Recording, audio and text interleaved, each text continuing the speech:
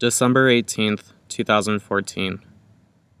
Dear Kathy, I went to the new museum today and saw some art.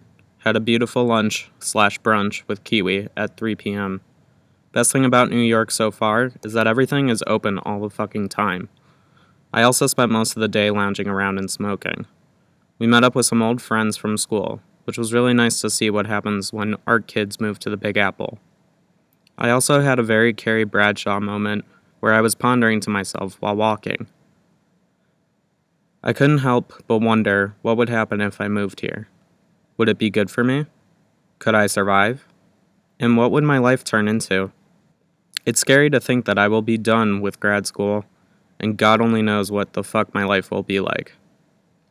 I know I will be successful whatever I do. I have Moxie, as you know. I hope you are doing well, and love you very much. Love, Death is a Drag.